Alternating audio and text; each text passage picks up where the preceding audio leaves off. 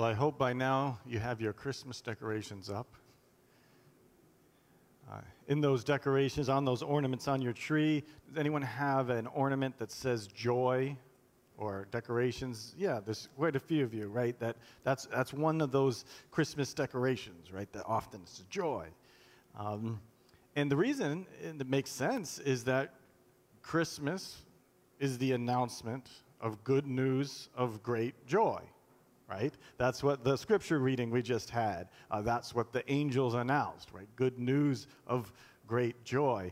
And that's something that I think everyone needs, right? Who can't use more joy?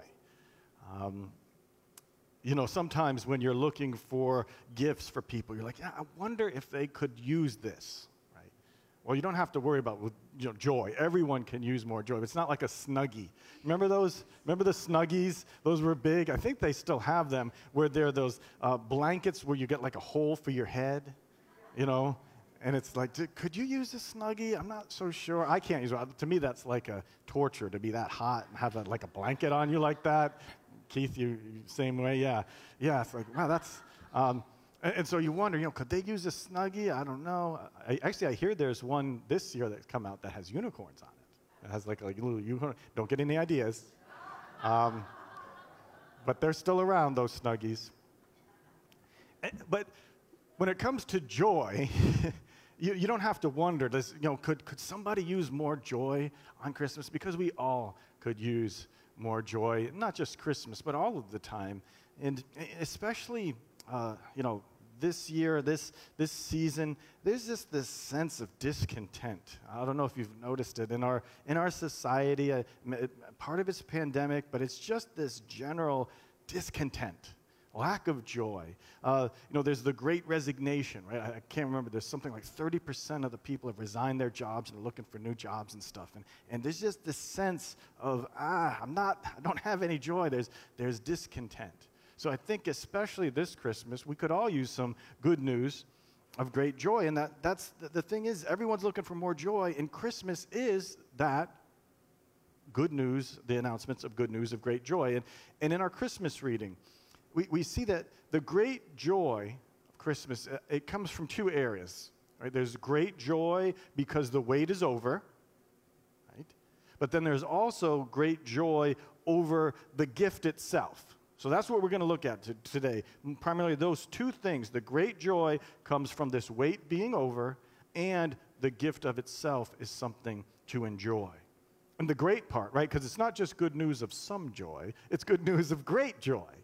Why? Well, because the joy is bigger than even the people participating in that particular event. So, for instance, the wait was over for Mary. So she was pregnant, and if you've been pregnant, so I hear you really want the birth to come because, there's that little furnace in you, and it's just, your ankles swell and all of this stuff.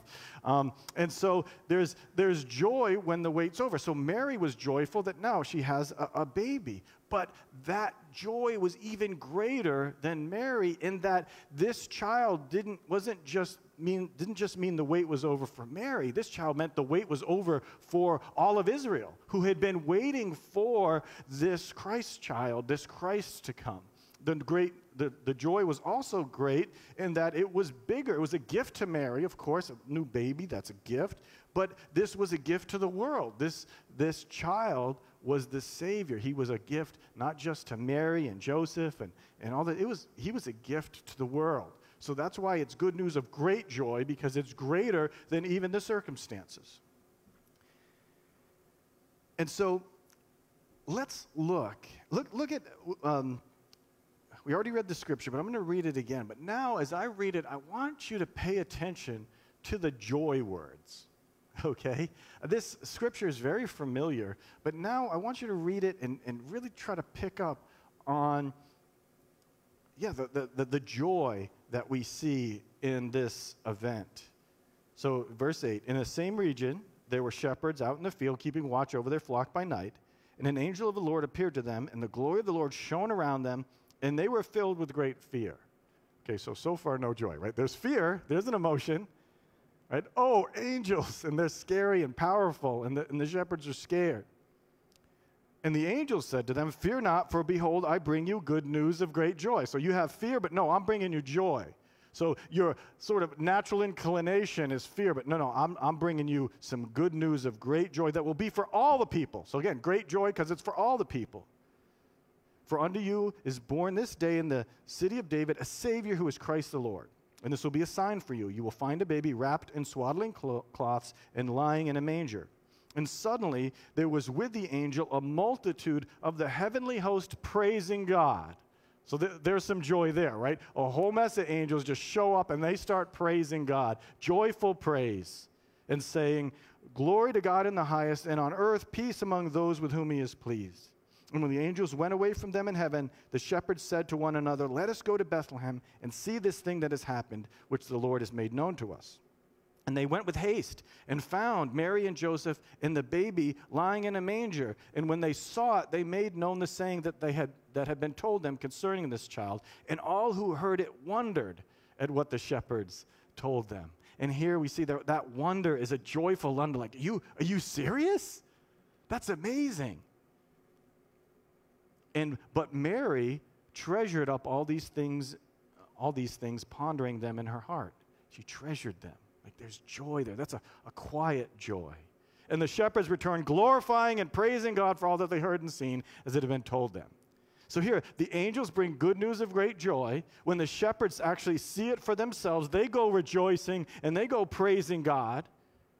And then Mary, she treasures these things in her heart. So yes, we see a lot of times when something is good news of great joy, like people sing out, they shout out, we celebrate, the angels celebrated, the shepherds celebrated, but we also see that joy can sometimes be quiet.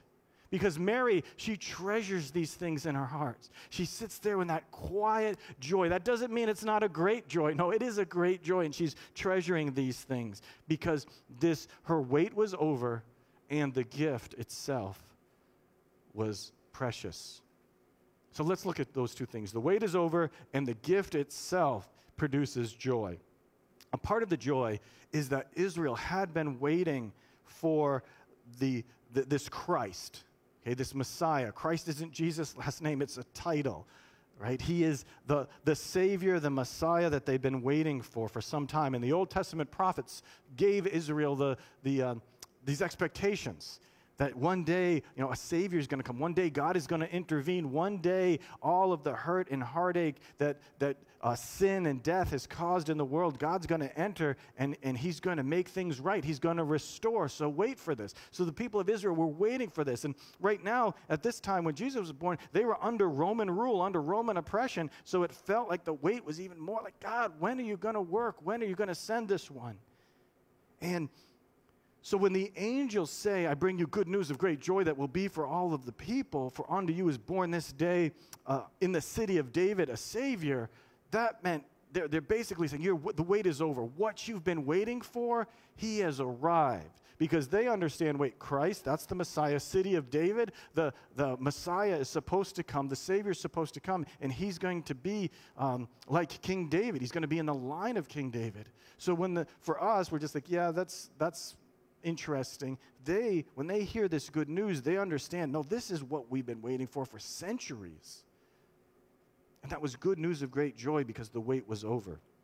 And it was great news, not just for Israel, but for the whole world. Because even those people who did not, or even now, people who do not think that they need a Savior, well, the fact is, whether we think we do or not, we do. That we have been separated from God. That our sins separate us from eternal communion, eternal closeness with God. And so we have a problem. We need to be saved from those things, whether we believe it or not. And so this good news of great joy is an announcement that the wait is over. That creation, all of creation, has been waiting. Even if they didn't understand, they've been waiting for this moment when God would enter human history, where God would do something about the eternal enemies of humanity. That's sin, death, and Satan. And that he was entering in to this world, and he would live a life, and on the cross he would defeat sin, Satan, and death.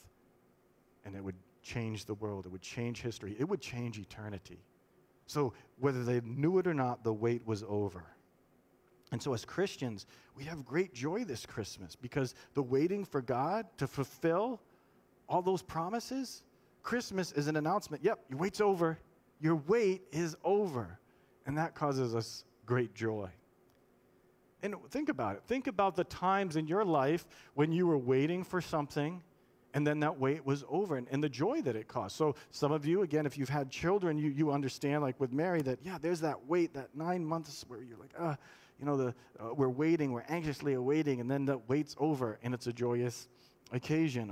Some of you have tests, right? You go to the doctor and they give you tests and it's an anxious waiting. What, am I going to get the results? And then the wait is over. And oftentimes, even if it's not necessarily good news, there's a joy and a relief that the wait is over. I was thinking about one of my most anxious waiting times. Yeah, there's babies and all that, waiting for babies and all of that stuff. But I remember when I was reminded of this. I was talking with George last night about when I was in the Defense Language Institute, right? So I was in the Army, and it was a year of intense language learning Russian. And the thing is if you didn't hack it, they'd just kick you out. You become a cook. Not that there's anything wrong with being a cook, but we just didn't want to be cooks, right? And we took the test, right? High stakes test. And if you don't pass this, then, you're going to pay. And I just remember that, this was the days before internet and all that stuff, that someone came and yelled out in the barracks, the test results are posted. And we all just sprinted. We just sprinted down and it was like a half mile away, to the main office where they had listed all the test scores. And then we were just rejoicing. Most of us, we were rejoicing and hugging one another. But the idea was, as soon as we realized the wait was over, like, we just busted down there. There wasn't any like, oh, okay, well, we've waited this long. Let's just chill out. No, we all just ran down there to see those test scores. And so I think those times in our lives where we've been waiting for something and then that wait's over, that joy, that's meant to be just a taste of that wait being over, that end times wait being over. And it's just a taste, though, because this good news of great joy, it's bigger than any one of us, right? So each one of us, we may have that time. We had the joy of a wait being over. But here, a better example would probably be like when all the world was waiting anxiously for like World War II to be over, right? The fighting had gone on a long time, or World War I on a worldwide scale. People were just saying, when is this going to be over? And then the announcement, no, the war is over. Like the rejoicing, that worldwide rejoicing, it was good news of great joy. And that's what Christmas is. It's that wait is over, so we can rejoice. And we should rejoice. But many in our day, they don't realize that the wait is over, right? Many are still searching. And searching is a type of waiting. So maybe you're here, maybe you're online, and you're like, yeah, I'm kind of checking out this Christianity thing because I hear a lot about on Christmas this Jesus. And so you're searching. Right? A searching is a type of waiting where you're waiting to find what you're looking for, right? Now, someone had said, I still haven't found what I've been looking for, but, that's you too. That's a shout out to Nathan, because he wants to go see them on their return tour. But the thing is that searching, that's a type of waiting where many of you might even be thinking, I'm not even sure what I'm looking for, but maybe I'll know when I find it. But you're looking for meaning. You're looking for salvation, where you know that the situation you're in, it's not how it's supposed to be. And so many people go through their whole life searching, waiting, hoping to find that thing they've been looking for. And whether you know it or not, whether we understand it or not, Christmas is the announcement that, no, your wait is over. What you've been searching for, it is here in this child in Bethlehem.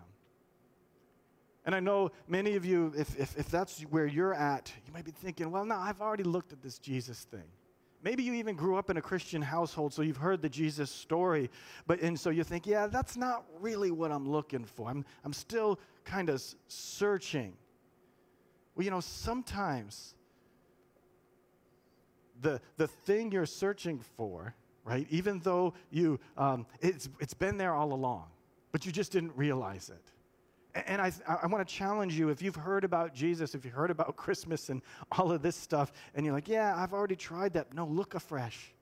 That this Christmas time, look again, that, your wait is over. An example is, sometimes the thing you're looking for, it was right there all along. That thing you've been searching for, it was there. This has probably happened to you where you're searching for your keys, right? Your car keys. You're searching everywhere. Looking tearing things up, and you're getting late, and so the time's going by, like, I can't find this. And then you say to your wife, for example, hey, I can't find my keys. And she says, have you looked in your coat pocket? I'm like, of course I've looked in my coat pocket. I've already looked in my coat pocket. And she goes into my coat pocket and says, what are these, right? That happens all the time. And it's not, I actually did look. I put my hand in my coat pocket, but for some reason, I didn't see them. Right. Or feel them. What's going on with that? But I submit to you today that maybe that's how Jesus is with you right now. That, yeah, maybe you think you've already checked Jesus out. You've already looked at this. But look afresh this year, this Christmas, what you've been searching for, what you've been waiting for, he's been there all along. And I know there's many folks, many testimonies of folks who are like, yeah, I grew up in a Christian home, but then, I didn't think that was for me, so I went and did this and this, and then God gets a hold of them again. For some reason, the lights come on again, and they see Jesus afresh, and they're like, wait, he was there. He was the one I was looking for. I just didn't see it. May that be the case with some here today or those watching online. The wait is over. So the good news of great joy is great joy, and the wait is over. But the great joy is also in the gift itself. The gift itself, a relationship with God. That we've been singing some songs, and we're going to sing another one at the end, that God is with us. Emmanuel. Right? The Emmanuel means God with us. And when the angel announced to Joseph, he says, you'll bear a son, and you'll call his name Emmanuel, which means God with us. He says, and then you're going to name him Jesus, because in Jesus means Yahweh is my salvation. It means God saves. So in Jesus, in this child, God saves us so that God can be with us. You see, that's salvation. What is salvation? We are being saved for what we were created for. We were created to be an eternal relationship with God. He created us so that we would enjoy and be connected to the eternal love relationship between Father, Son, and Holy Spirit, and that we would find great joy in God himself. And on Christmas, it is the announcement that God is giving us the best gift that could ever be given. There's no higher gift than God himself. That's what Christmas is about. It's great joy, because God is giving us the greatest gift that can be given, God himself. So it is a good news of great joy. God can give no greater gift than himself. And many people totally misunderstand Christianity.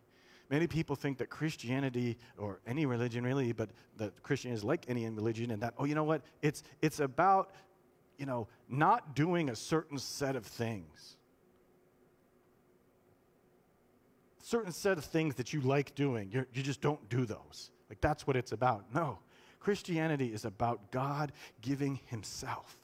God giving us him, and that we would find joy in the greatest gift that exists, the greatest being exists, and that's God himself. The Westminster Catechism says that the chief goal of man, the chief purpose of humanity, is to glorify God and to enjoy him forever. That's what Christianity is about. That's what Christmas is about, is that we are made to enjoy God forever. We're made to find our utmost joy in the utmost thing in the universe. And God says, you can't handle that. Like, you've sinned, you've stepped away from that gift, but It's not over. I'm sending a Savior. I'm going to die for your sins so that you can enjoy me forever. That relationship can be restored. So Christmas really is God giving us himself. And again, there's no greater gift. That's why it's good news of great joy. John Piper, in his book, Desiring God, it's a book that I read many years ago when it first came out. It really had an impact on me. And he says it this way. He says, God is most glorified when we are most satisfied in him. When our utmost joy is found in God. What we're saying is we glorify God when we enjoy God with our heart, with our mind, with our actions, and we display that God is the best. He is the highest. He is the best thing we have. And we actually step into that, and then we just enjoy God. That actually glorifies him so much. It doesn't glorify God when you're like, well, I believe in Jesus, but I'm not really happy about it. Some Christians give that kind of idea, that kind of vibe off. Like, yeah, I'm a Christian, but I really wish I wasn't, but, I have to be or something. No. And look at the Psalms. And this isn't just, so Jesus comes, it's good news of great joy, the best gift ever given, but it's not like that idea that God is the best thing ever. It's throughout the Bible. Look at the Psalms. Right? The Psalms are a bunch of praises about how great God is, that there's nothing better than God, that we find our fulfillment and our joy in God's presence. Here's a little sampler, all right? I'm going to give you a little Psalm sampler. They have those holiday samplers, right?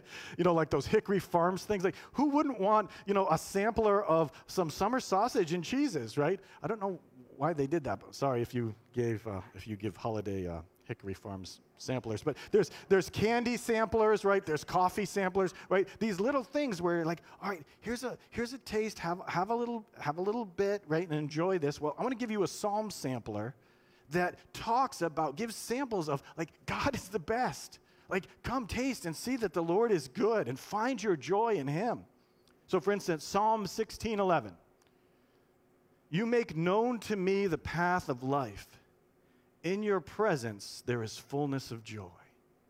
At your right hand are pleasures forevermore. In your presence there is fullness of joy. Anyone looking for fullness of joy? Not just a little bit of joy, but fullness of joy. The good news of great joy, it's yours in God's presence through this Christ child. And forevermore, too. It's not like, have fullness of joy for a little while. No, at God's right hand are pleasures forevermore. Why? Well, because if we're in God's presence forever in eternity, God's presence is what brings us joy. That's the gift. Or how about this? There's nothing better than God's presence. Psalm 73, 25 through 26. The psalmist says, whom have I in heaven but you? And there is nothing on earth that I desire besides you. My flesh and my heart may fail, but God is the strength of my heart and my portion forever. He's saying here, no matter what happens, no matter what kind of bad stuff that I come across in this world, God is my portion. If I have God, then yeah, things on the outside might be bad, but it is well with my soul. That I desire nothing besides you. The psalmist has realized there's nothing better than God, so his highest desire is more God. Give me more God's presence. Psalm 37:4, sorry, this isn't on this things because I just thought of it this morning, but 37:4 says, delight yourself in the Lord, and he will give you the desires of your heart. If we delight ourselves in God, in his presence, God will answer that prayer. He'll say, oh, you want more of me, more of my presence? Here, I'm going to give you the desires of your heart. The problem is not that we desire too much. The problem is we are satisfied with too little. Is that we're satisfied and we desire little trinkets, little temporary things in this world. And God says, wait a minute, I'm giving you me. And desire that. And if you desire God in his presence, Christmas is great news because God says, oh, do you want my presence? Do you want to enjoy my presence forever? I'm sending you this Christ child so it can happen so that you can enjoy my presence. That's what God is saying here. Because there's nothing better than God. I'll give you one more in this Psalm sampler. Psalm 113, 4 through 6. It says, the Lord is high above all nations. There's, again, all the nations are like a drop in the bucket. So that even if we get a whole country, a whole nation, it's still nothing compared to God. It says, in his glory above all the heavens. Who is like the Lord our God? That, and look throughout the scriptures, that's a common rhetorical question. Who's like our God? Because the question is, no one. There's nothing as high as God. So who is like our God? No one. There's nothing better. There's nothing as high and as great as God. So we need to stop settling. Stop settling for a fruit basket. Stop settling for the Hickory Farms summer sausage and cheese sampler, right? When God's saying, I'm giving you me. And here's another thing. When this baby in the manger grows up, right, he gives his life as a sacrificial atonement to wipe out any sin or debt that would separate us from God. And so he saves us for God's presence. But right before the crucifixion, this is in John chapter 15, right before the crucifixion, his disciples, right, they have found their joy and their meaning in Christ's presence, and now he's talking about leaving. So they're understandably disturbed because they know, wait, there's joy in the Savior's presence, so wait, you're leaving, and he's describing that, no, this is going to be for the world. Right now you have me, but the world needs me. And this is what he says in John 15, verse 9. He says, as the Father has loved me, so have I loved you. Abide in my love. If you keep my commandments, you'll abide in my love, just as I've kept my Father's commandments and abide in his love. And then here's verse 11. These things I've spoken to you, that my joy may be in you, and that your joy may be full. Isn't that amazing? Jesus is saying, yes, praise God that the love, first of all, the love, abide in my love, the love that I have with the Father. This is the love that Jesus has had from time eternal with God the Father. He's saying, yeah, you can abide in that love. That love I have with the Father, I'm giving it to you. But then he says, and also the joy that I have in my Father's presence, that my joy may be in you and your joy may be full. So Christmas is really about God opening up that eternal relationship of oneness, that three in one, that love and that joy, that sufficiency that God has in himself. Christmas is the announcement of, hey, great joy. You can have this eternally. You can enjoy God's love and his joy eternally. And so right before Jesus goes to his death, he tells his distraught disciples, okay, you're going to be sad. It's going to seem like my presence is going away, but really I'm making it possible for you and the world. This is good news of great joy, not just for you, 12 disciples, but for the whole world. So really, the wait is over. That's what I want to say to you today. The angels, they announced it, and the wait is over. Stop searching. Receive that gift. And you receive that gift by accepting it, by grace. So many of you, maybe you've been waiting for a package, right? You've ordered something for a loved one, and you're waiting for the Amazon guy or the UPS person to deliver it. And you're waiting because you don't want them porch pirates to come steal it, right? Arg, right? And so you're kind of anxiously waiting for it. And then, but when it comes, especially if it's expensive, what do you got to do? Well, you go and you sign for it, right? You say, no, this is mine. You know, oh, my wait's over. Good. This is mine. Do that today with Christ. If you've never before saying, yeah, I've signed for Jesus, like he's the gift and I accept him. I've been waiting for him. Do that. And you're like, well, what does that look like? It's really a thing of the heart.